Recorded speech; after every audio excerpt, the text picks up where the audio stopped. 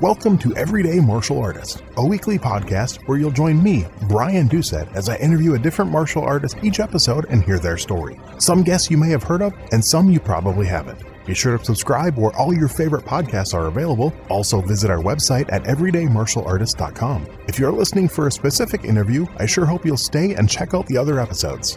A very special thank you to Topher Williams for our custom theme music. And now, the newest episode of Everyday Martial Artist. Everyday Martial Artist is brought to you by KOOnline.com for all your martial arts needs. Sparring and safety gear, rank belts, uniforms, weapons, patches, and more. Wholesale supplies made by martial artists for martial artists. Visit us today at ko-online.com.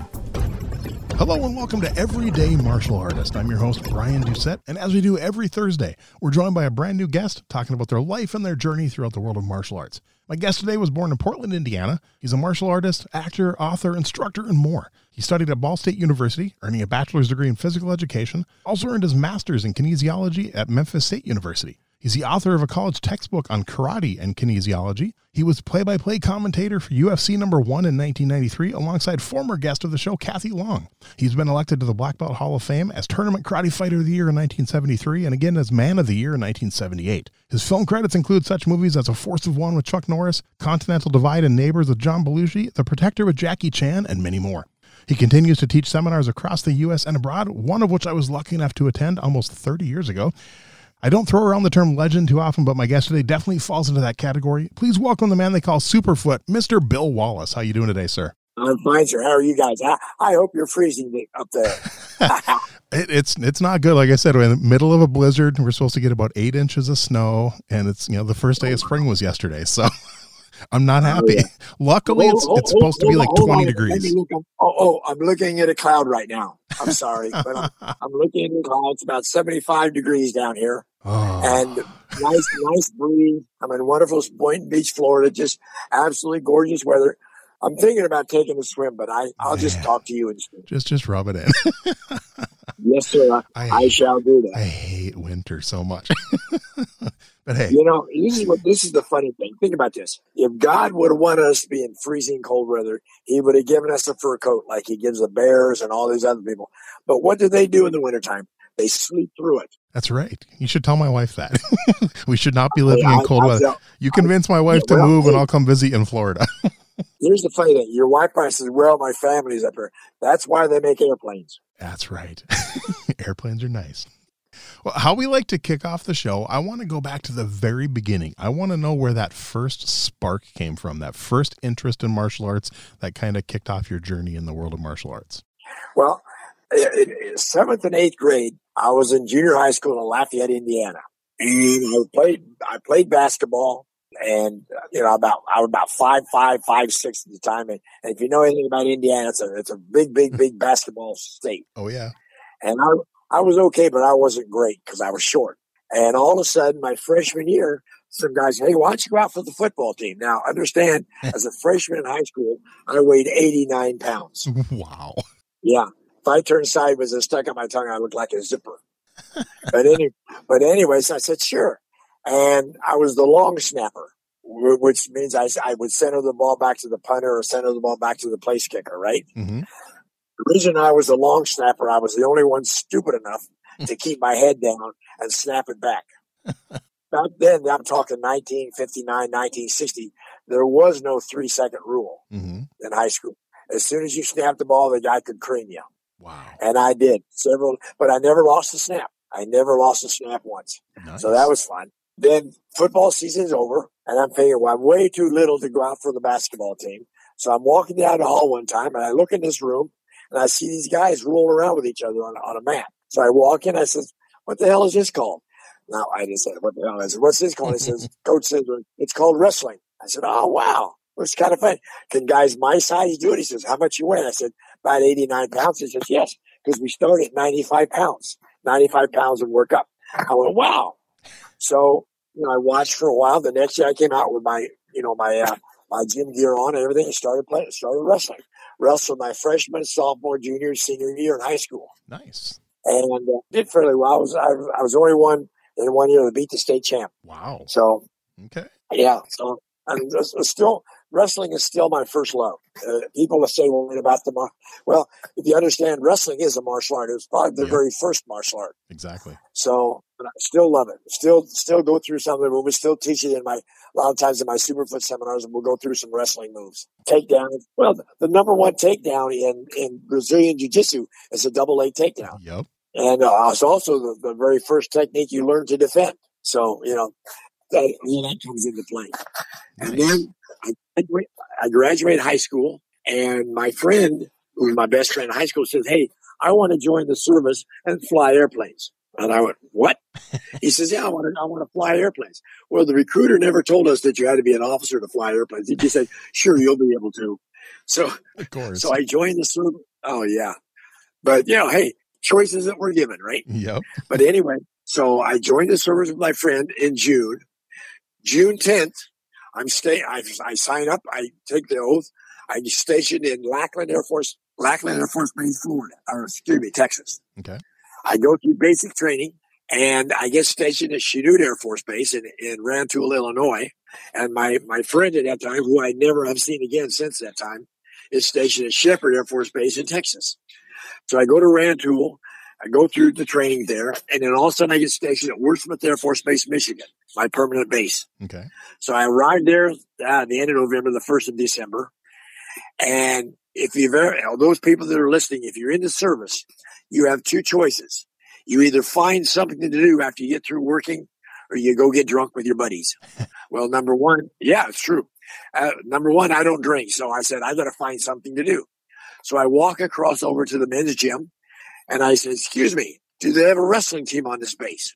I just got stationed here. He says, well, I don't know what they're doing, but a bunch of guys are rolling around on the mats in the back.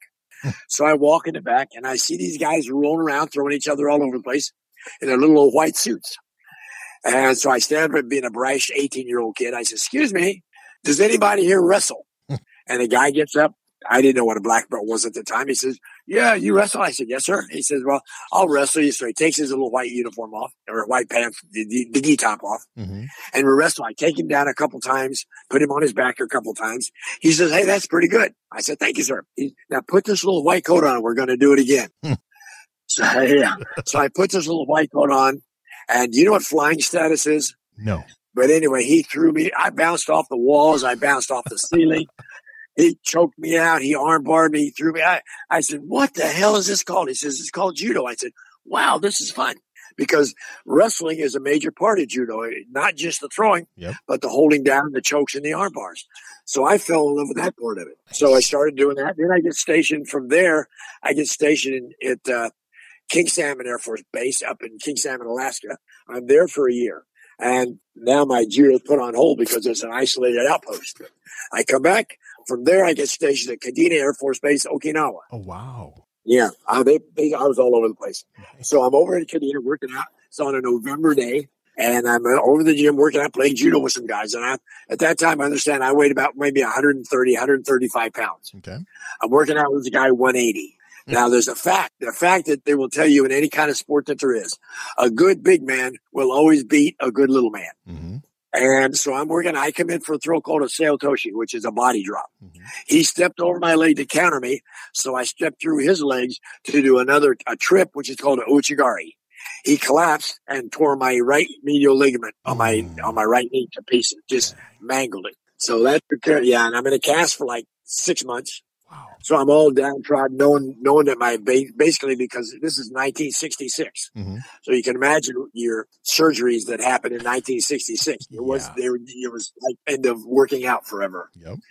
But anyway, so I asked the doctor, I says, he wants to operate on it. I said, what's the chance of it being normal if you don't operate? He says, 50-50.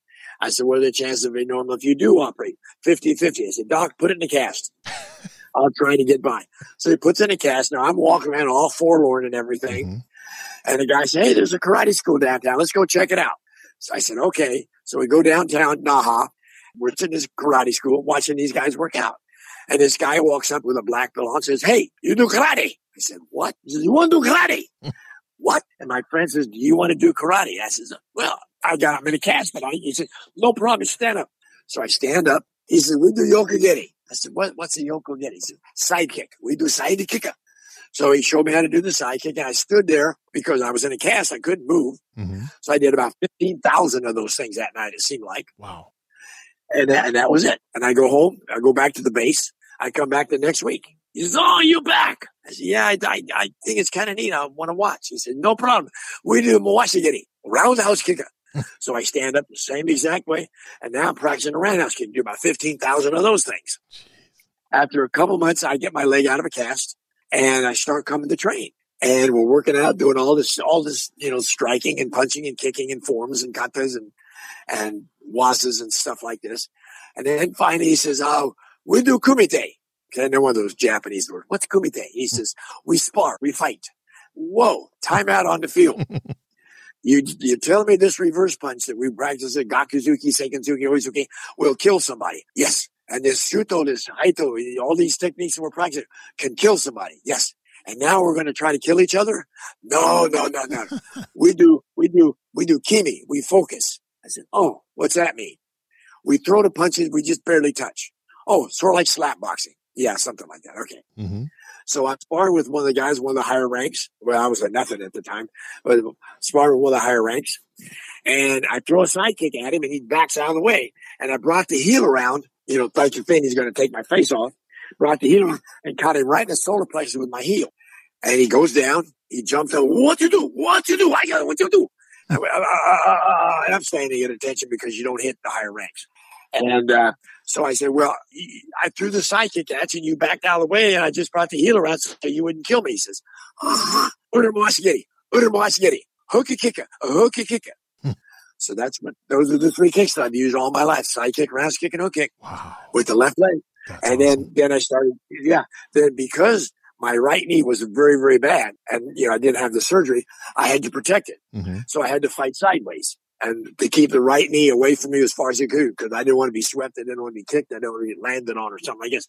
So everything became sideways. All the techniques became sideways. The back fist, the ridge hand, the jab, hook. Wow. Side kick, round kick, hook kick. So that's where it all came from. Then I get out of service because there was no competition over there. Not 1960. It was in 1966 when I got back. Okay. So I come back and I'm stationed at Norton Air Force Base. Now here's the thing I want you to think about: the choices. I'm thinking my martial arts career is over because now I'm back in the States where there was no martial arts in 1966. Very little if there was. So I went to base, walk around. The guy said, "You do martial arts?" I said, "Well, I used to. I did some judo and did a little karate." He says, "There's a karate school downtown. You want to go check it out?" And I'm, "Yeah, hell yeah." So we go down now. People don't realize, but Joe Louis and I were in the same system in Okinawa. Okay. He was showing you Shoryu in Naha. He was at the same school. He was there a year and a half before me. So that was kind of neat. But I get back to San Bernardino. We go downtown, and it's a Shorin-ryu school of karate. I went, wow, what are the chances of that? So I went in and started training. I think it was in maybe November, something like that. But worked out November, December, January. And the 1st of February, the instructor, Mickey Janek, says, "Hey, there's a karate tournament this weekend in Santa Ana. You want to go?" And I said, "Yeah, sure. What's a karate tournament?" And so we go to the karate tournament. He said, "It's just like sparring, just like we do." Because back then there was no equipment. There were no hand guards, no foot guard, no shin guards, no forearm guards, no headgear. So I said, "Okay." And I'd never sparred before, and I took second place. Wow. Yeah, the guy that beat me was a kid named Jim Bottoms. Okay. As soon as he won the tournament, he got promoted to black belt. Wow. So I said, well, that made me feel pretty good. Now at this time, remember, I was only still a brown belt. Okay. Because I started late. Then later on in October, in March or April, Chuck Norris had a tournament in Las Vegas, and I went to that tournament, took third place. So. And I was the only one from my school that gained anything. But, I think it's from my wrestling background. I just like to spar, like to move, And then I got out of service. Did you ever compete in judo back then? Yes, I did. Okay. Matter of fact, I took second in the, when I got back to the States. I didn't do it in the service because they wouldn't let me because if I get hurt, they have to pay me forever and ever and ever. Right. So when I got back to the States, I took second place in the Indiana State Championships in 1970, but then tore the knee up again. So that took care of my judo career.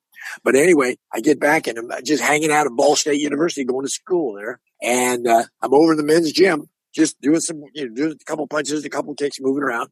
And this kid walks up to me named Harold Rollins, not Harold Rollins, but Robert Rollins. He says, "You do martial arts?" I said, "Yeah." He says, "There's a bunch of us getting together in Indianapolis this weekend. It's about 60 miles away.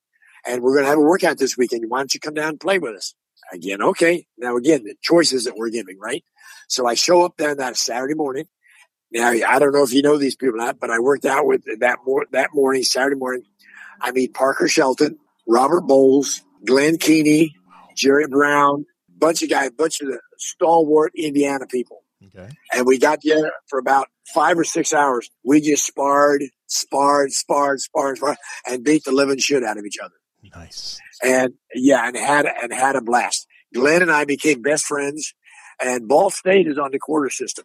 So we go to school for 10 weeks. We'd have 9 days off. 10 weeks, 9 days off.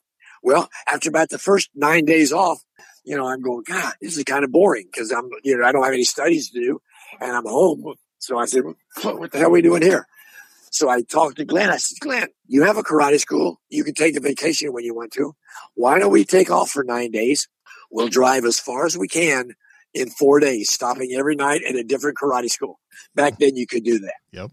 And come back a different route. So first time we did it, we went from Muncie, Indiana, or not from Muncie, but from Anderson, Indiana to St. Louis, from St. Louis to Kansas City, Missouri, from Kansas City, Missouri to Omaha, Nebraska, from Omaha, Nebraska to Lincoln, Nebraska, and then from Lincoln, Nebraska to Denver, Colorado. Wow. Then we drove south and came back through Albuquerque. Nice. And had a blast. I did that for 4 years. Wow. And I think that had a little bit to do with my training because you spar with different people. You learn all kinds of different attitudes and different ways they do something. That's awesome. But, we did that for 4 years and had an absolute blast. And in the meantime, we started sparring in tournaments. And because of my, I guess, martial arts back, my wanting to win at any cost, not any cost, but, just my competitive attitude because of the wrestling background, the judo background. I won my first nationals in 1968. Okay. So, and then you started fighting and competing and winning tournaments and, traveling all over the place and had an absolute blast. Won the nationals. I was 3 times national champion, 70, 71, 72, and 73. And then, 72, I moved down to, here's a story for you. Okay. You talk about choices that we're given. I'm national champion, number 1 in the nation, according to Black Belt magazine. I go to a tournament in Memphis, Tennessee. Connery puts it on. It's the first time I've ever been to an all-Korean tournament. Well, I didn't know because back in the Midwest, they didn't have those. I go to this tournament. I'm the only one in the entire uniform wearing a black uniform. Yeah, exactly. But I win my division. Mike Warren wins his division. Albert Cheeks wins his division. And George Reynolds wins his division. Yeah. So I said, hey, wow, this is kind of fun. So now this is what's funny. Listen to this. There's about 4 hours for the fight time because we're through like at 3 o'clock and the final start at 7. My friend is there, Jim Locker. He's my lawyer. He says, let's go out to Memphis State and check out the university. I said, okay. So he drives me out to Memphis State. We're walking through the men's gym. Now, understand, this is, let's say, 4 o'clock, 5 o'clock in the afternoon. What department head is in his office at 5 o'clock on a Saturday afternoon? Yeah. Exactly, right? Nobody. That's crazy, man. And we walk in there, and Dr. Humphreys, the chairman of the department, is sitting in his office. Jim knows him, so he goes in and introduces me to him. We're talking back and forth. He says, when do you graduate? I said, I graduate this summer. June, I graduate. He says, what are you doing next year? I said, well, I have no plans. He says, would you consider being a graduate assistant here at Memphis State University? I said, yeah, love to. Sounds fun to me. So I fill out the application. I hand it to him. I go back to the tournament. Again, I'm fighting Mike Warren. This is my opinion. And we bow in. I step across. We hit him in the head with a hook kick. And I said, this is going to be easy. And all 4 judges, the flags go up. The head judge comes and says, Mr. Wallace, I saw it. No allow, kicks to back of head. We're in tournament, right? And I went, okay, I'll just do it again. So I step in to do good. He jumps up and throws a reverse punch. And I lean side because I'm already sideways, right? He punches me in the arm. He falls down. No flags, nothing else. Head judge walks up to winner free and goes, up goes the flag. I said, what the hell? He walks up, up comes another flag. Point. And I went, what? Now I'm going to kill him. I take my shot, beep, time's up. I said, how can time be up? 30 seconds went by. That's it. He says, a running time, Mr. Wallace. can't be that fast running time. Wow. But I said, well, that's right. So I said, you know what? So I wanted to win the tournament because I just, for some reason. Mm-hmm. So I said, you know what? And I've never done this before. I said, you know what? You can take your tournament and ram it up your ass. Oh. So Connery grabbed me and says, Mr. Wallace, we had double elimination. So you come back, you beat George Reynolds, you beat, Albert Cheeks, you fight Mike again. Really? Yes, sir. Okay. So I fight Mike and I fight Albert Cheeks and beat the hell out of him, which I apologized to him for later. Then I fight George Reynolds and beat the hell out of him. And I said, now, do I get to fight Mike Warren again? He said, I saw it, Mr. Wallace, but Mike Warren not lose at all, and you only lose one time. So Mike Warren champion, you first place. You said I get to fight him. Oh, I saw it, Mr. Wallace. So now I blow up, and I tell him where to go, and I leave. I fly back to Muncie, Indiana, and I'm not thinking anything about it. About 4 days later, I get this letter from Memphis State University.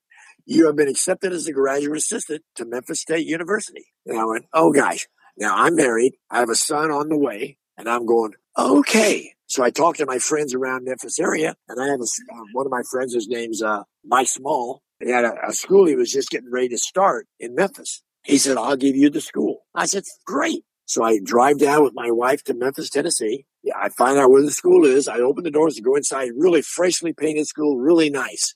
There's 18 names on the list. I call 18 names. One person answers. I went, oh. Now, again, my wife's getting ready. This is in May. My wife's getting ready to have a baby. My son, Eric, May 31st. Wow. So I said, what am I going to do? So I'm thinking what to do now. I'm going to make $150 a month from Memphis State University as a graduate assistant. That's it. Well, the apartment that we found cost $250 a month. That was as cheap as we could get. So what am I going to do? Well, my wife was teaching, so she had some money, but I said, no. So I said, you know what? Again, given the choices that we're given, I drive over to Conway School. I go in, knock on the door. He comes, I said, Mr. Wallace, how are you doing, Mr. Wallace? Why are you in Memphis? And I said, well, sir, number one, I want to apologize to you for acting like such a dick and such an asshole at the tournament. I wanted to win your tournament so bad. I just wanted it to look good in front of the people. He said, no problem. I understand. Why are you in Memphis? I say, well, I just accepted a graduate assistantship at Memphis State University. I'm going to teach at Memphis State University. I'm going to set up the karate program, set up the judo program, and work with the wrestling program. Oh, Mr. Wallace, I pay you $750 a month. You teach my people how to fight. Wow. What? Listen, I on a stack of Bibles. He said, just turns to me nonchalant, says, I'll pay you $750 a month. You teach my people how to fight. Now, understand this is 1972. That's good money back then. $750 plus $150 from Memphis State. That's $900. And that's tax free. Wow. I go, all I had to do was learn his stuff, and still teach him how to fight. I said, sir, I'll do it. So no matter what anybody says about Connery, he saved my life. Wow. Yeah, he saved my reputation. Otherwise, I had to quit and get a job. And then we're there, and I'm teaching for him. That next February, they have a tournament in Texas called the U.S. Championships. Mm-hmm. Alan Steen puts it on. I was the defending champion. I go to the tournament. I fight. You ever heard of Skipper Mullins? Oh, yeah. I know who Skipper is. Yeah, okay. Well, I fought Skipper for the Grand Championship. He's Texas. He is Texas. And I'm a visiting guy from Indiana, right? And so we go up, stand on stage. He's the lightweight winner. He weighs more than I do, and I won the heavyweight division because we decided we'd go on different weight divisions so we wouldn't fight each other. So that's that. And Ed Daniels is the head referee, and he says, Bill, before we start, look around, look who the officials are. In one corner, there's Chuck Norris. In the other corner, there's Bob Wall. In one corner, there's Pat Burleson. And the other corner is Jim Harrison. Wow. All four of them are best friends to Skipper Mullins and Ed Daniels. He said, Bill, now understand I'm from a fairly affluent family. I've never been in a fight, not a fight, Mm-hmm. And he says, you know what you're going to have to do to get a point? And I looked at him quizzically and he says, you're going to have to drop him. And I went, oh, shit. And Skipper turns to me and says, yeah, Bill, if you have to, if you just stick it in there. And I went, holy shit, can I go home now? But anyway, so we bowed in. Very first move, he came in, he tried to sweep me. And I have a good counter left hook kick. He came in, I caught him right in the solar plexus with the hook kick, dropped him, and he's on the ground. Skipper says, or Chuck Norris says, no point, hit him in the arm. So I said, okay. Skipper gets up, and he says, good point. I says, I didn't give me a point. He says, what? He said, hit your arm. He turned to Chuck, opened his uniform top, his gi top, big old heel print on his solar plexus. and I said, Skipper, no matter what happens the rest of our life, you and I are friends forever. And we remain friends. Nice. Well, he's dead now, but we remain friends. And then I won. It was between he and I who were the best kickers at the time. Mm-hmm. But I won the match 3-2 in overtime. Wow. And well, yeah, we had a blast. And then I get home. I'm in Congaree School teaching that Monday night because there's no rest for the wicked. Mm-hmm. And I'm teaching class, and there's some commotion out in the foyer. And we look over there, in walks Elvis Presley. Nice. And people don't realize he walked in with his entourage, right? Mm-hmm. And he wanted to meet me because people didn't know this, but he was at the U.S. Championships in Dallas because Ed Parker was there. Ed Parker was there too. Yep. And Ed Parker was Elvis's teacher. So he wanted to meet me because I'd won the tournament. So we talked for a couple minutes and so forth and so on. Because at that time, Chuck was just a point tournament fighter. He wasn't doing his films yet. You're right. Wow. And then so I go blah, blah, blah. So I go back to teaching, so forth and so on. Then I graduate. I want to come a bunch of more terms. I graduate in 73, right? 73, 74. And I go back to Indiana because, my father always wanted me to be a school teacher. So I'm teaching up in Indiana, and I get this phone call from Mike Anderson and from Joe Louis. And they said, Bill, we're going to go over to Berlin, and we're going to fight at the end of May. I said, great. We're going to have a blast. I'm for it. I'll be the middleweight. He said, no, Bill, you don't understand. It's full contact to the knockout. I said, you guys have a wonderful time. Right now I can throw a kick or a punch and think I could kill you. I don't want to have to prove it. And they kept talking. Now, back in the old days, I don't know if you're familiar with this or not, but we respected our seniors, right? Yep. Okay, well, Joe Louis was my senior because he was there a year and a half before I was in Okinawa. So we're talking back and forth, and Joe says, Bill, you're going to do it. I said, God, come on, Joe. I don't right now. It's just fun. You're going to do it. Okay. So I said, okay, I'll do it. And probably an hour later, maybe less, I'm teaching class. My friend, my student, Herb Johnson says, Bill, you might want to take this phone call. So I go get on the phone and say, yes. And it's Red West. He says, just a minute. Elvis wants to talk to you. So he said, Elvis says, I want you to come back to Memphis.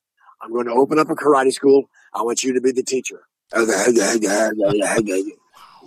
said, well, I can do that. And he said, he told me he was going to pay me off and then give me a car and all this stuff. And I went, wow, okay, I can do that. So the funny thing is, now I understand my father always wanted to be a school teacher because he was a school teacher. So I said, how am I going to get asked? Because he'd already set up interviews for me to interview for the superintendent of public schools and all that stuff. Yep. So I said, what am I going to do? So I called my father up and I said, Dad, put Mom on the phone. Exactly.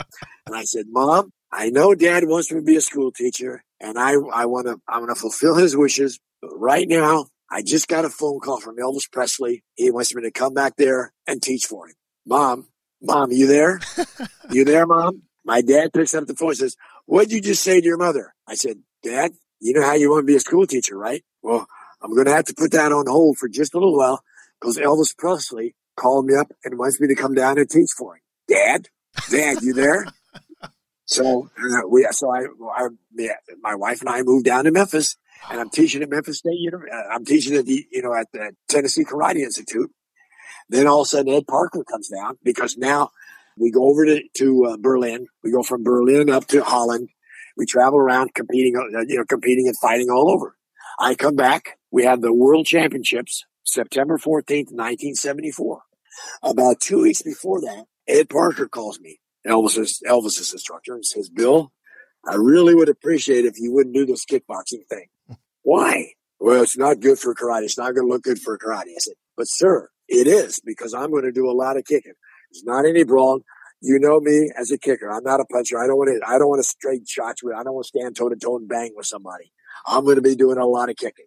Well, I really would appreciate if you wouldn't do it. I said, sir, I've already given my okay. I got to do it. I got to find. It's like they said in Dirty Harry. I got to know.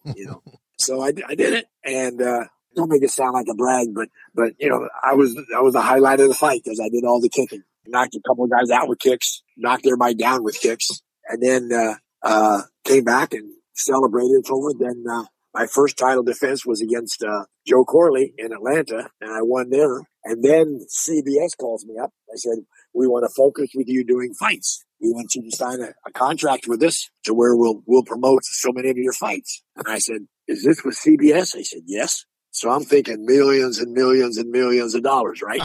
Yeah. Well, not at first. And they said, we can only pay you so much at first, but if you're worth what we think you're worth, you'll make it at the end. I said, well, okay. And, got lucky and I never lost. And they were right. I've made more since I retired than I ever have being a fighter. Look at all these guys that made millions, millions, and millions doing boxing and this MMA stuff. Mm-hmm. And now they have no job at all. Yep. And you fought, 23-0, if I remember correctly? 23-0, yeah. 23-0. What was your hardest fight out of those 23? What was the toughest one? Every one of them. Really? Every one of them, yeah. Well, see, because I was fighting on national television, on CBS Sports Spectacular Live, they couldn't give me a Bum of the Month club. Right. I had to have a guy that was pretty good. So they said, this is, so it looked good. The best time I had, I'm getting ready to fight a guy named Gary Eden. His name is Gary Eden. Yep.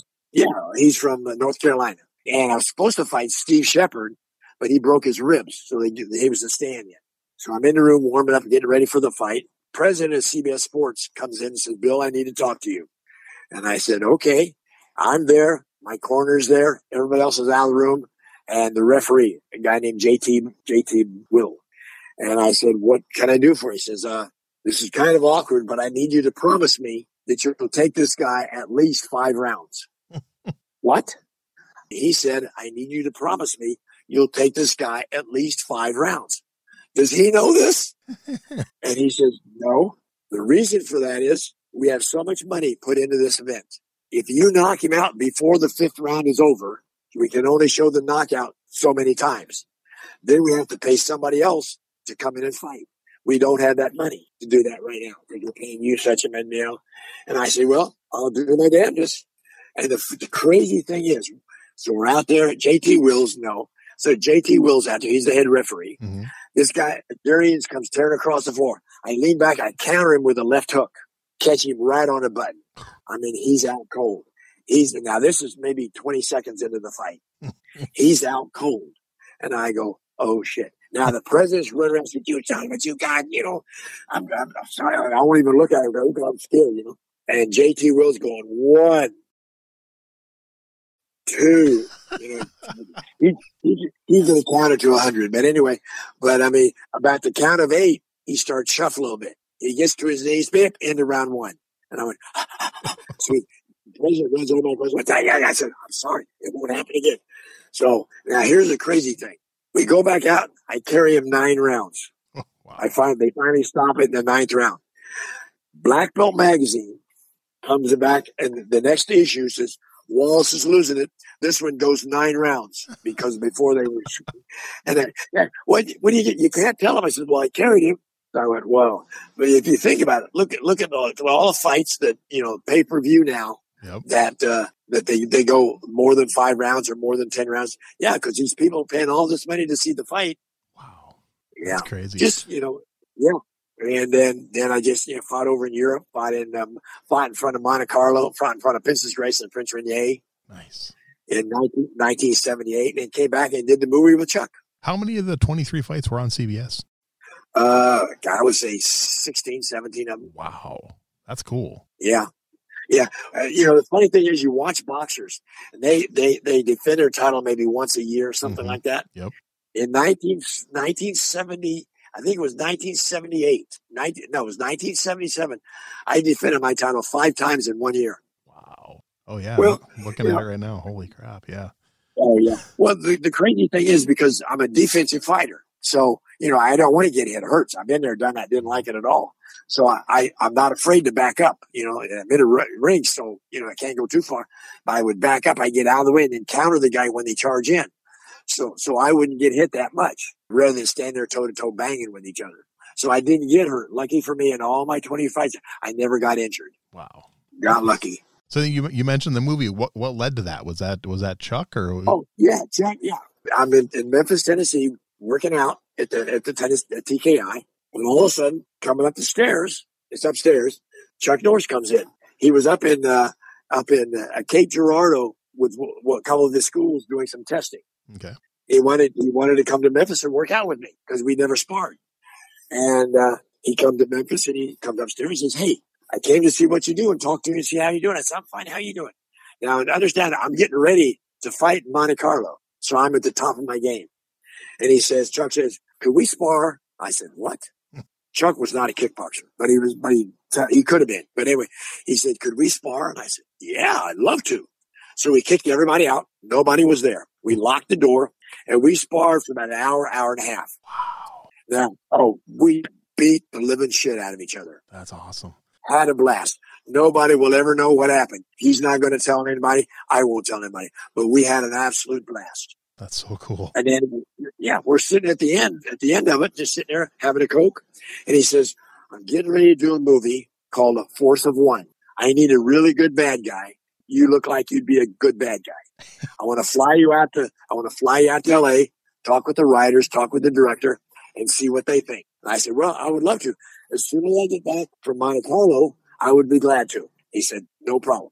So I went to Monte Carlo, knocked the guy out in the fourth round with a side kick to the ribs. Broke his ribs, as a matter of fact. But anyway, so I came back. Chuck calls me up and says, "Can you come out next week?" I said, "Yes, sir." So I went there, flew, talked to the director, talked to the writer, and they said, "You're it. We want you."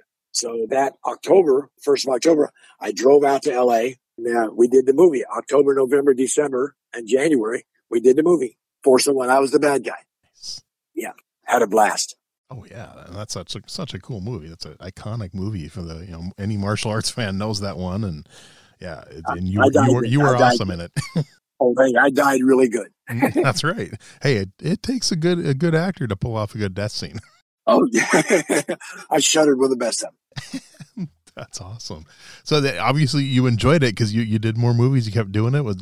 You kind of shifted then from fighting to movies for a while. Well, yeah, because this was 1979. By the time we finished the movie, at that time I was 35 years old, and you don't heal like you used to heal. Right. You start looking at things, and if you start easing up, something's going to happen. At that time I was hungry. I wanted to win. And the training was very difficult, because I have to keep the flexibility up, keep the strength up, keep the movement up. Plus, the older you are, the more you get bruises and they last longer. Mm-hmm. Definitely. How was working with Jackie Chan? He's a very nice guy. We had a ball. The crazy thing is, if you read the script, mm-hmm. I'm a retired world champion mm-hmm. in the movie. He's just a normal New York City police officer. And when we have our fight scene, we're going to choreograph the fight scene together, right? And he says, "Well, when you do this, I'll do this. And when you do this, and I'll do this," like the typical Chinese type of them, block, block, block, block, hit, mm-hmm. block, block, block, block, block, block, a hit, right? And I said, "Well, Jackie, according to the script, I just retired from being a world champion. And you're just a regular police officer, right?" "Yeah." I said, "Shouldn't I, for the first 3/4 of the fight, just beat the living shit out of you and just kind of like play with you?" And he's backed up and says, yeah, it should be that way. So we choreographed it to look like that. Nice. He cheated. He hit me with stuff that he's not supposed to hit me with. He broke bottles over my head. Hit me with a steel bender. Wow. I was going to sue him, but I said, "No, I won't." No, it was in the movie. That's awesome. So now thinking back, you started teaching in, was it the late 60s? I started, Memphis State, I started teaching in 1972. Okay. So think about that to now. You're still doing seminars, everything. What do you think's changed about your teaching style the most over the years? Okay. This might not sound real good. But it's honest. Okay. I fight sideways. I try to teach the people sideways. If you're going to use your front leg to do kicking, to do a lot of kicking, you have to almost be sideways because the side kick comes from the side. Mm-hmm. The front leg roundhouse kick comes from the side, and the hook kick comes from the side. Yep. Ironically enough, the back fist comes from the side, and the ridge hand comes from the side, right? Yep. That's it. Now, in kickboxing, the kicks haven't changed at all. But the jab now still comes from the side, and the hook still comes from the side. Look at Floyd Mayweather. Mm-hmm. He fought perfectly sideways. He had 49 fights and never lost. Yep. So, and I try to teach people, be sideways, the side kick, the roundhouse kick, the jab or the ridge hand or whatever, all these. And they're so intent on doing it their way that it comes out wrong. So, and I used to work so hard on doing it that way. Everybody, half the class was teaching the flexibility so that you get the knee up. Then all of a sudden I said, well, let's work on the combinations this time. You don't have to throw it to the head. Because ironically enough, when I talk to people, as much as I love kicking people in the head, 13 of my knockouts was a side kick to the ribs. Wow. That's impressive. Yeah. Hard to fight when you can't breathe. That is true. So, and ironically enough, you throw a kick to the head bobs and weaves and gets out of the way fairly easy. Mm-hmm. Whereas the core, the ribs, the stomach, the chest, and so forth is stuck right there. That's cool. So then work with the combinations, but I have a blast doing the seminars and I have a lot of repeat business. So that's good too. So is it true? I thought I read this somewhere that when way back when in the seminars, you used to actually spar every single person that came to your seminar? Used to spar everybody. Anybody that wanted to, just to show them how the movements really work, the speed and everything. All of a sudden, like the late 90s, I'm doing a seminar in Charlotte, North Carolina. It's a Korean seminar. Mm-hmm. So this is all primarily. And I say, anybody want to spar, we'll spar. And there's always one guy, this. Oh, yeah. There's always one guy that says, I'm going to get him. And it's usually not even a black belt, it's a lower belt. So I'm watching, I'm trying to figure out who it is. And I see this big old guy, he's about 6'5", 250 pounds, sitting over in the corner. I said, there he is. There he is. So I sparred 3 or 4 guys that had trouble. Then I said, we only got time for maybe 1 or 2 more. Anybody want to spar? And the guy jumped in. I want to spar, Mr. Wallace. And I said, okay. So he stands up next to me. He's 6'5", at least 250. Wow. I'm 5'8", weigh 165 pounds. I said, okay, you're 6'5", 250.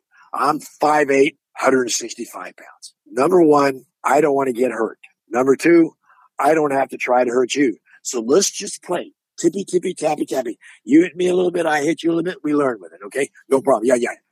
So we bow in and we're sparring around. He comes charging. I hit him with a counter hook kick. Just all it does is sound like a smack, like you clap your hands together. Yep. That made everybody stop and watch us. I went, oh God, here goes. So you can all see like a bull in a china shop. Here he is walking, and here he comes. So I hit him with the defensive side kick and I drop him. I pump him back up. I says, hey, I don't want to get hurt. And I don't want you to roll over me because I don't want to want you to fall on me. Oh, okay. Started moving around a little bit. Well, everything's fine. Then I fake a low round kick. He drives in. I kick him in the face with a high round kick. And again, it goes smack. And I said, oh shit, here he comes. And he came through and I hit him with a defensive side kick again and drop him again. This time I just let him lay there. Finally, he gets his wind back. I said, maybe you should better go sit down for a while. Oh, yeah. So one more guy comes up and that's a tippy, tippy, tappy, tappy type thing, of course. Mm-hmm. So I don't think anything about it, because it happens all the time. There's always somebody, right? Yep. So I get home. About 2 days later, I get this letter. Dear sir, my client informs you that I broke his ribs. So I give it to my lawyer and he writes back and says, dear sir, my client is 5'8", 165. Your client was 6'5", 250. Sir, they were not playing tiddlywinks. And that was it. Never heard back from him. So I said, you know what? Why take the chance anymore? Because I don't want to get mad and have to really drill somebody. Because right. I did. I tell them, I said, I didn't get this reputation by being a dork wimp. But everybody tries to clock you. If I get a freebie, then they say, well, I could have beat you back then. Of course. Wow, that's crazy though. But I love it. I'm in Minnesota. I sparred a lot of guys up in Minnesota. Have a blast. Oh yeah. So what led to you decide to start writing some books? I was at Memphis State University working on my graduate degree. Mm-hmm. And one of my mentors there is a guy named Roy Schrader, Dr. Roy Schrader, kinesiological professor. He comes up to me and says, let's write a book. And I said, what? He says, let's write a book on karate and kinesiology, why exactly movements happen. And I said, fine, okay. Now, in the educational field, I'm sure you've heard of this, it's publish or perish, right? Yep. Well, it's funny. I'm a graduate assistant, and my book was published. Nice. And it was published in 1973, and it was still in print 1995. Wow. Yep, they was still in print, still being used until 1995. That's cool. Yeah. So I went, wow. So after that, and then I moved out to Los Angeles and started doing films out there, and then Unique Publications. Dave Cater at that time was Curtis Wong, and Dave Cater said, let's do a book on the way you fight, Bill. I said, okay. And we did the book, it's called Dynamic Stretching and Kicking. And it was a #1 seller for several years for unique publications. Yep. Then after that, we did one called The Ultimate Kick. Nice. Yeah. That's cool. You're still doing seminars all around the U.S., around the world. What? Yeah. Just a few examples. What could someone expect if they went to one of your seminars? What are they going to see? What are they going to learn? A little bit of why something happens. I go through the kinesiological aspect of flexibility, how to get flexible, why we need that flexibility, not just flexibility, but the agility within the flexibility, how to use that flexibility. People think flexibility is from the kick up. It's not. It's not the kick up, it's the kick out. So you can get reach. So, and some of the strengthening exercises of doing the kicking movements, the 3 kicks that I use, the side kick, the roundhouse kick, and hook kick, how I use those 3 kicks in combination, and then how I use the front hand to keep you away. If you've ever sparred with somebody, the worst thing that can happen to a kicker is you get too close to me. Yep. That's why I work the jab and the back fist a lot, which keeps you away from me, so I can work those kicking techniques. Okay. How many Superfoot system schools are there right now? Right now, we're almost 40. Wow. Yeah, doing good. Yeah. Oh, yeah. Is there one in Minnesota? No, there not yet. I've done a lot of things. Where are you in Minnesota? So I'm in Moorhead. I'm straight up the interstate near Fargo, North Dakota. You're close to Fargo, yeah. Yep.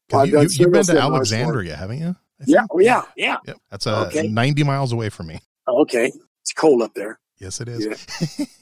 Been to the Diamond Nationals a couple times with Larry Carnahan. I've sparred a couple of his guys. I've sparred with John Longstreet a couple times, exhibitions and things like that. That's actually where I met you. I met you at the Diamond Nationals, and I think it was 1991. You did a seminar there. Oh, good. I think I was 16 or 17 years old. So.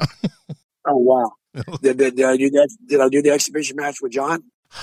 I'm trying to remember. You did the seminar the Friday night, I know. Yeah, did that Saturday night. He did an exhibition with John. I think you did, because I remember meeting John Longstreet too. So that might have been the same one.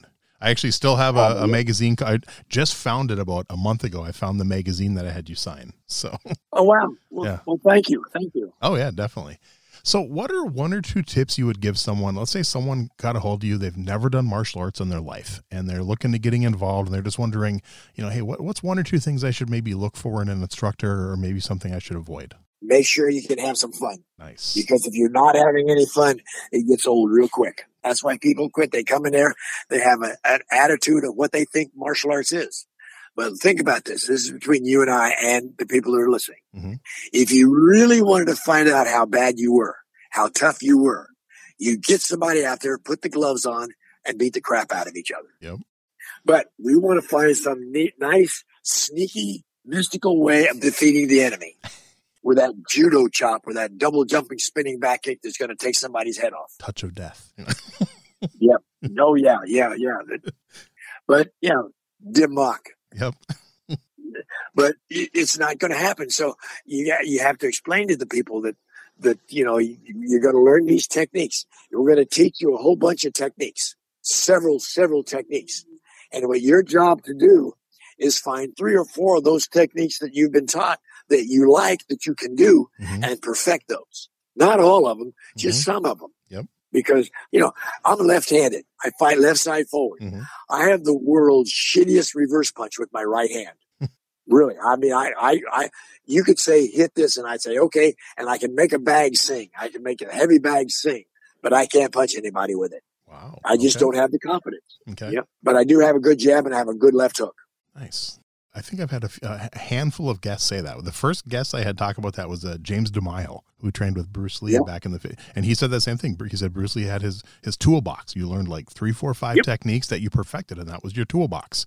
And I'm like, yeah. I'm like, that's actually and I think about that. It's the same way I am. Even I've studied martial arts since I was 10. But there's like 2 or 3 techniques that I consider my best, and they've changed. Some of those techniques have changed as I've gotten older and stuff. I used to have one that was a jumping kick, a jump spinning knife foot to the head. But obviously, I'm 49. I'm not going to do that probably anymore. Yeah. So now I do jump turning side kicks, my best kick, which I've perfected over the last 15 years probably. So. Yeah, young kids, the first thing you would do is do that double jump and spinning back kick. Yep. Till they find out they fall on their butt every time they throw it. Yep. And they find out after a while it doesn't work. Exactly. So then they go, well, maybe I'll try that front kick, or maybe I'll try that back fist reverse punch. The funny thing is, the first 2 techniques we've ever been taught was the back fist and the reverse punch, right? Mm-hmm. And point tournaments to this day, the number one technique in point tournaments throughout the entire world is back fist reverse punch. Really? Yep. Oh, I was at a major karate tournament a couple of months ago. I watched 10 final matches. In 10 final matches, I saw 2 side kicks thrown. Wow. That's it. Really? No roundhouse kicks, no spinning kicks, no axe kicks, just 2 side kicks. And they were defensive side kicks. Mm-hmm. So, you know. My core system is traditional Taekwondo. So like when our tournaments, it's 50% kicks, 50% hands. I've seen tournaments won by punching. I've seen tournaments won by kicking, and it's a nice blend, which I enjoy. Yeah. But in open tournaments now, you know, they call so many different techniques. You know, if I touch you someplace before you touch me, I get the point. Yeah. And a back fist reverse punch, you know, I throw the back fist to your head. You got to lift your hand to block it. Then I throw the reverse punch to the body, and that's my point. Even if it hits, it's a point. That's crazy. So I know I mentioned at the intro you were a commentator on the original UFC back in '93. So I'm just kind of curious your thoughts, you know, on kind of, were you more a fan of like the original UFC back in the '90s, or what it's become now? I never thought it was going to go. Okay. I watched it. I was a commentator on it. Remember back in the first one, it was no holds barred basically. Yep. And no time limit. Mm-hmm. You know, these guys are, sometimes you're out there 20, 30 minutes. These guys fighting each other. Yep. And with my wrestling background, what people don't understand is when you're laying on your back, you don't have any power punching up. Right. And Hoist Gracie, now this, the funny thing too is when I said, yeah, I'll be glad to do it, I didn't know that the R is an H. Yeah, Hoist. You know, I'm a Brazilian, so I'm calling him Royce and Rorian and all. And I said, during the middle of it, in the middle of the commentary, they said, the R is an H. Oh, thanks. Now it's Horian, Hoist and all. But there's a guy sitting beside now. I have a black belt in judo. So I'm sitting there watching the fights, and this guy's standing right beside me telling me what to tell the people. They're telling me what Hoist is going to do before he even does it. Oh, wow. So I'm going, whoa, hold on. I said, you know, I know what a choke is. I know what you're calling it a bare naked choke. I call it a Dr. Jimmy. Dr. Jimmy is a naked choke. Mm-hmm. Jimmy is choke. So I went, okay. So I listened to all that stuff. Then when, if you watch it, when I'm there with Jim Brown and Kathy, yep. And this sumo wrestler loses his balance and drops down on his hands and knees, right? This guy from Holland hits him with a roundhouse kick in the face, breaks his tooth off. Yep. And the tooth was flying over my head. Yep. And I went, what the hell was that? And it was a tooth. And hit him full force. The guy's head didn't even move. The head did not move. Wow. Then he stepped in and punched him right in the mouth, as hard as he could punch him in the mouth. And the head still didn't move. The sumo wrestler stood up. And I went, uh-oh. But they called the fight. Now, there's no blood, nothing else, but they called the fight. And I said, why'd they call the fight? You know, usually it's a knockout or submission or something like that. They stopped the fight. And I went, whoa. And what happened is when he kicked him in the face, he broke his foot. And when he punched him in the face, he broke his hand. Wow. So, but they gave him the fight. Mm-hmm. And another thing too, you ever play judo? I did it for about 6 months when I was younger. Okay. You learn when you play judo that the uniform is a weapon. Yes. Right? Okay. Now, if you notice at the first one, now this gets me in trouble, and I apologize right from the very go, but it's just my thoughts because I'm a judo player too. Mm-hmm. Here you have, these guys are not allowed to wear any wraps at all. If you look at them, there's no hand wraps, no ankle wraps, nothing. Yep.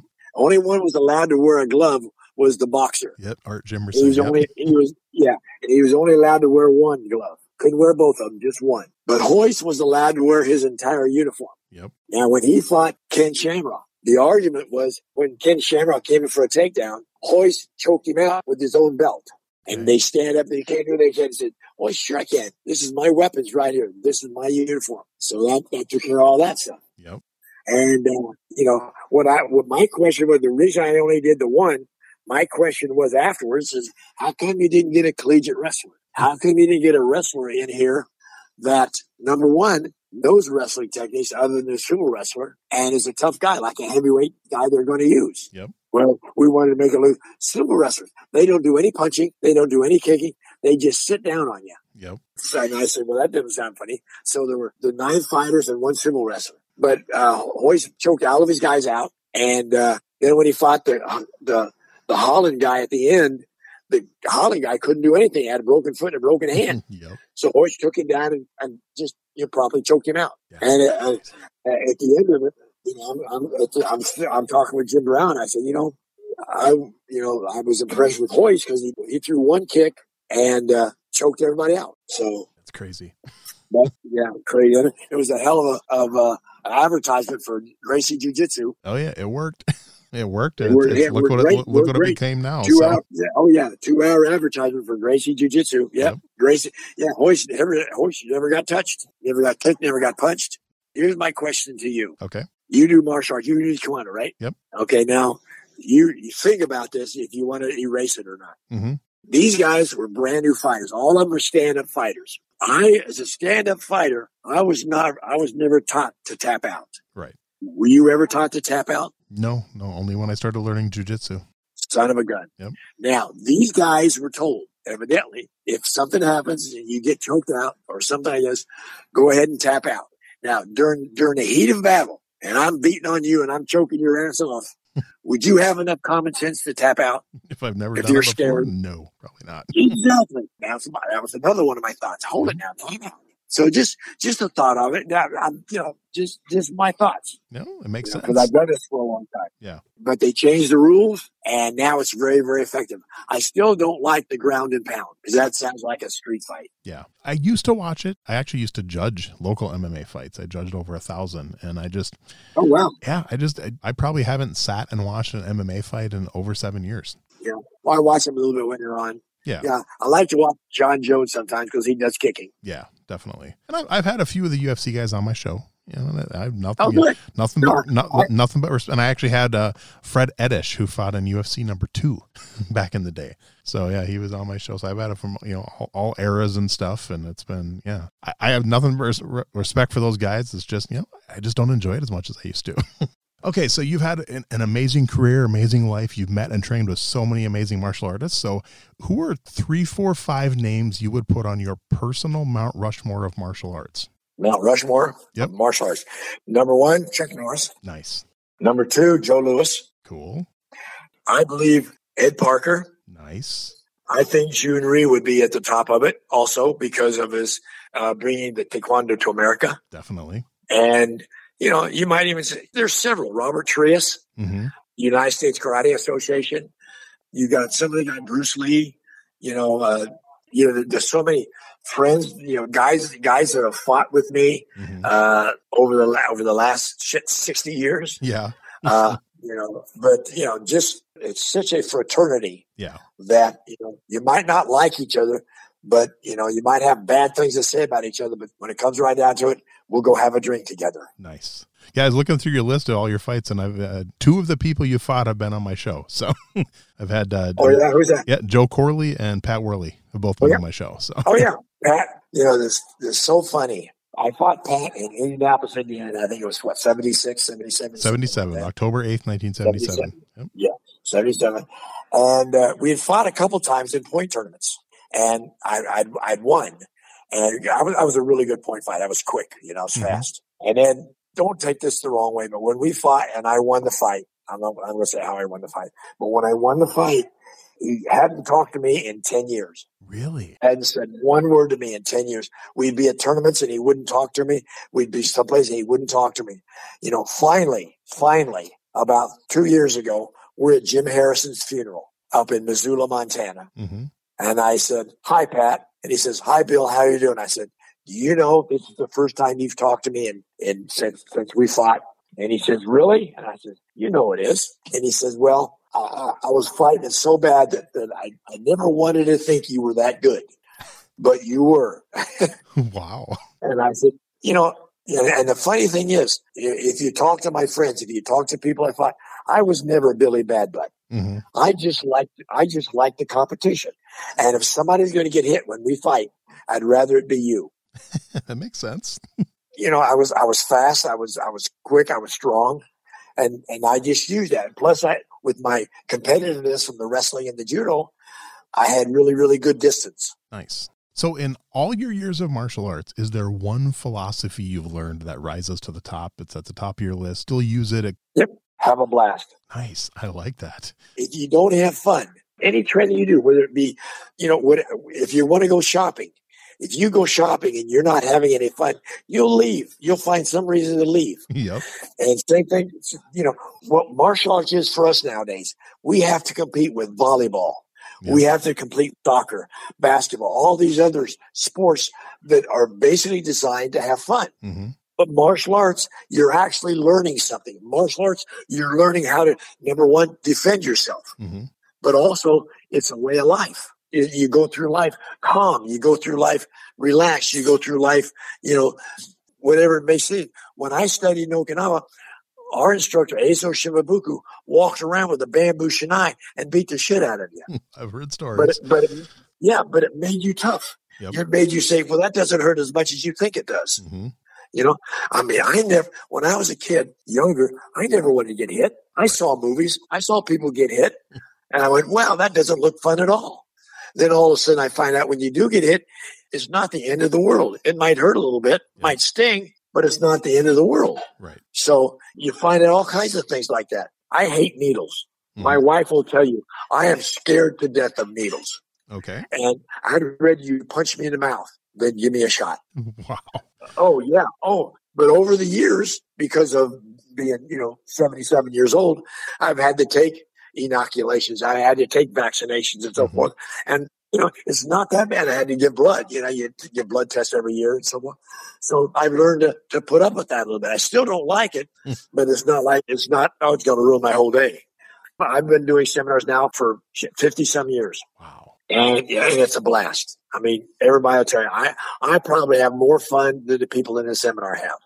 And I probably kick as much, if not more, than the people in the seminar do. Because I'm always trying to teach them my way, not the right way, my way. Right. And if I do it wrong, I'm going to keep doing it till I do it right.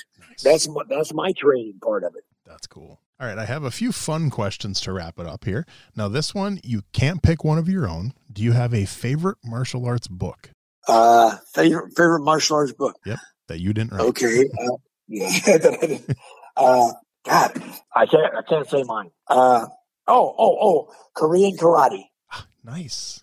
Okay. I think you're the second one that said that. So. Do you know why they call it Korean karate? I've heard a few different versions of the story. So the reason he called it Korean karate, because when he first came to the United States, nobody knew. They knew what karate was, but they didn't know what taekwondo was. Exactly. So they called it Korean karate. And I'm glad you pronounce it taekwondo, because it drives me crazy when people call it taekwondo. My instructor would give us push-ups if we called it taekwondo. Yeah. Well, it's if you do it right, it's taekwondo. Yep. It's not tay. It's ta, like TEH or something like that. Taekwondo. All right. How about now? This is another one. You can't pick one that you've been in. A favorite martial arts TV show. Oh wow. Okay. Hold on. Jade. What's that movie with Matt Damon we like? That I like. The Bourne Identity. Yeah, the Bourne Identity. I like that. Okay. Well, that's a movie. That was actually the next question. Do you have a TV show? TV. Were you a fan of Kung Fu? Or? Not Kung Fu so much, but I liked not Marlo. Goddamn. Marlo was good. The one, Kato. What's the one? Green Hornet. Green Hornet. Okay. Green Hornet. Yes. Nice. Because I was in the service. I was at Norton Air Force Base, California, when the Green Hornet was popular. Very cool. Here's a story for you. I'm working for Elvis Presley, right? 1970, probably 74, 75. He calls me up and says, get out to the house. Come out to the house. I want to talk to you. I said, what'd I do? So I drive out to the house. At that time, his father had just married a lady named Dee. She had two sons named David Stanley and Billy Stanley. Mm-hmm. Billy was the elder one, and he was at a bar. And he was trying to pick up this girl. And he kept telling this girl that, hey, I'm Elvis Presley's brother. I'm this, I'm that. And she said, leave me alone. That's my boyfriend right there. Leave me alone. And he kept saying, well, you know who I am?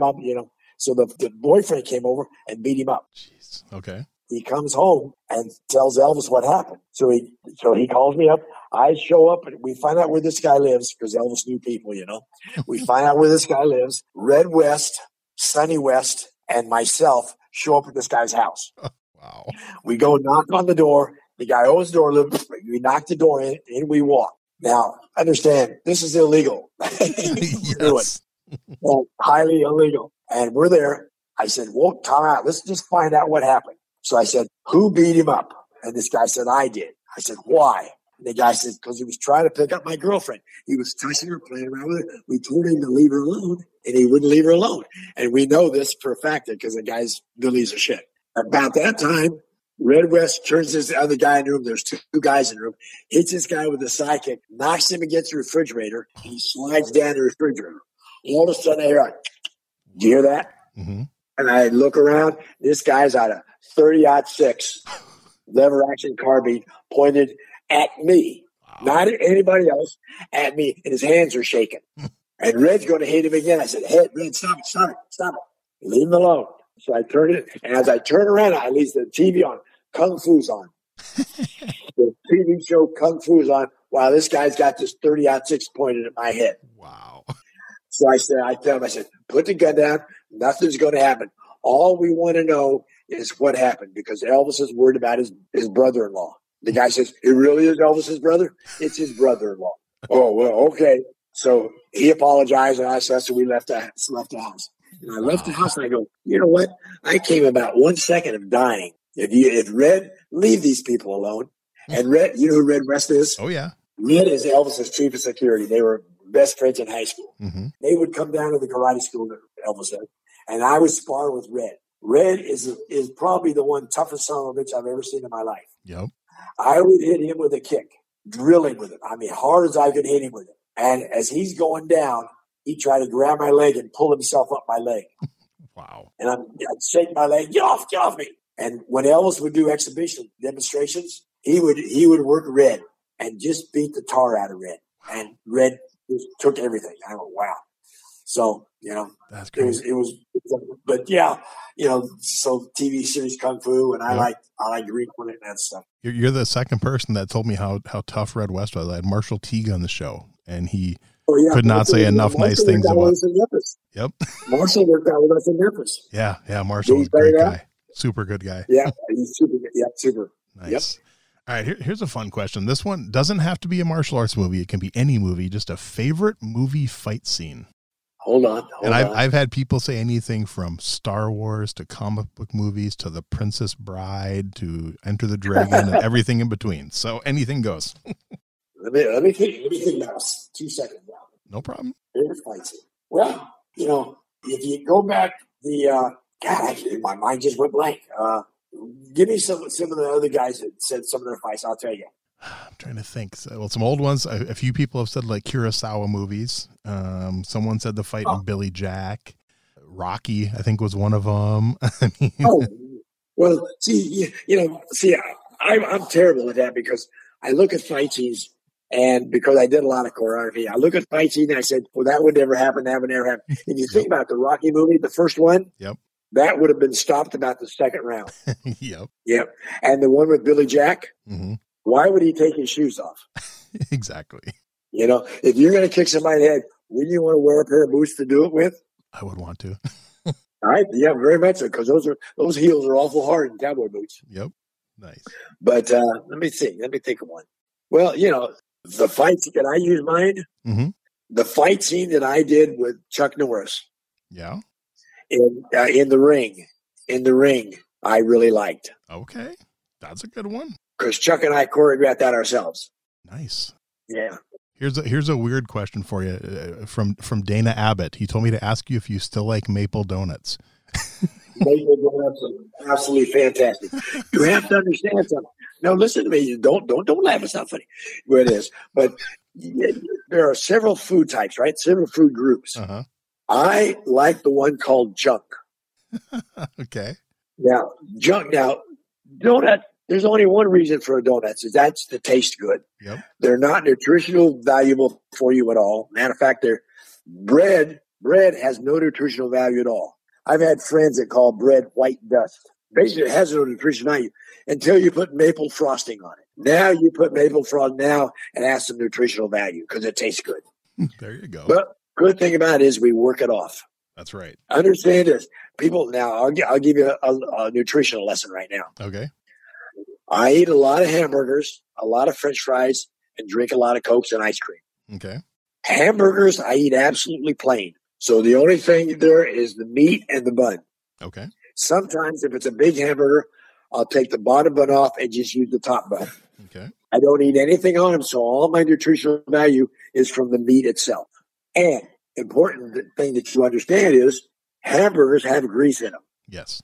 And if you ever watched me do a seminar, when I did a seminar in Minneapolis, Mm-hmm. you notice you did not hear one squeak. Nope. My hips don't squeak at all. Mm-hmm.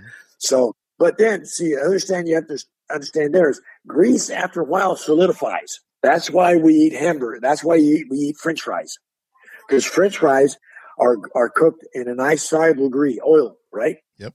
In a nice soluble oil. When you mix the grease with the French fry oil, it becomes a nice soluble liquid that when it dissipates down through your joints becomes a great lubrication. But then you have this aftertaste in your mouth. Mm-hmm. That's why we eat ice cream, to get rid of that aftertaste. Okay. But then if you have the ice cream, you have this milky taste in your mouth. It's a sticky type taste, right? Mm-hmm. That's why you wash it down with a nice Coca-Cola or a Pepsi-Cola. Okay. There's a reason for all that stuff. Hey, that works. I like that. Thank you. The Superfoot diet. It's a joke. When I retired from fighting in 1980, I weighed 165 pounds. Mm-hmm. In 2023, I still weigh 165 pounds. Wow. That's impressive. Haven't gained a pound.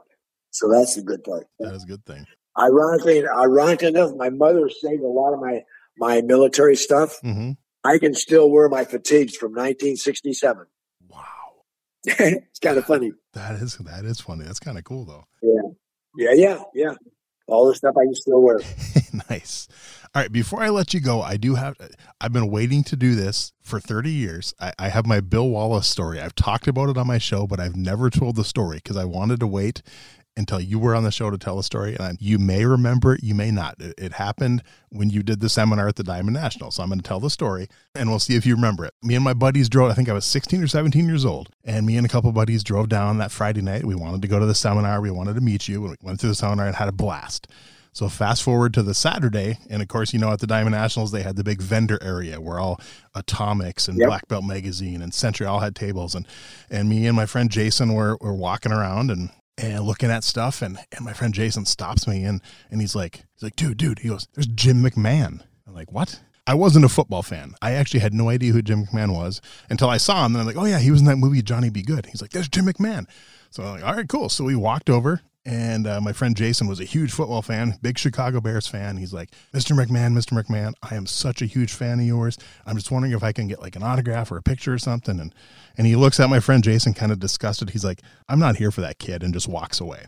And we're like, what a jerk. We spent the next probably 2-3 minutes just ripping on Jimmy. Like, we don't like him. We hate the Chicago Bears, and just kind of ignored him. And about 10 minutes later, we were over by the Atomics table looking at shoes. And also we look, and you were standing next to us. You're looking, you go, hey guys, how you doing? Hope you had fun last night at the seminar. We're like, yeah, we did. And kept looking. And about 2 minutes later, Jim McMahon comes walking up to the table, and he walks up to you and he says, Mr. Wallace, I'm such a huge fan of yours. I followed your career. I'm wondering if I can get an autograph. And you look over at us and wink, and you look at Jim McMahon and say, I'm not here for that kid. And you walked away. Yeah, I remember that. Didn't I have him sign something for you then? I don't remember. I don't think so. I don't know. I thought I said something. I said, "Oh, if you sign their autograph, I'll sign yours." You might have, you might have did that for my friend Jason. But we high five. I mean, Jim McMahon just dropped his mouth. He's like, "What?" And we high fived each other, and we were like, "Bill Wallace is the coolest man in the world." And we never got to thank you for that. So that was pretty awesome.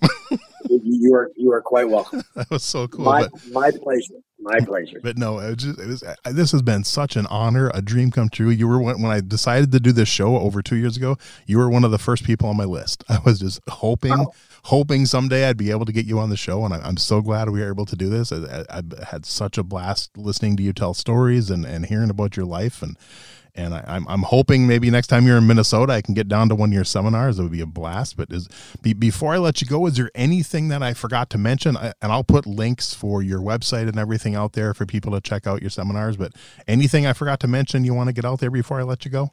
Okay. It's bill@superfootsystem.com. Yep. So everybody, give me a out, say hi to me.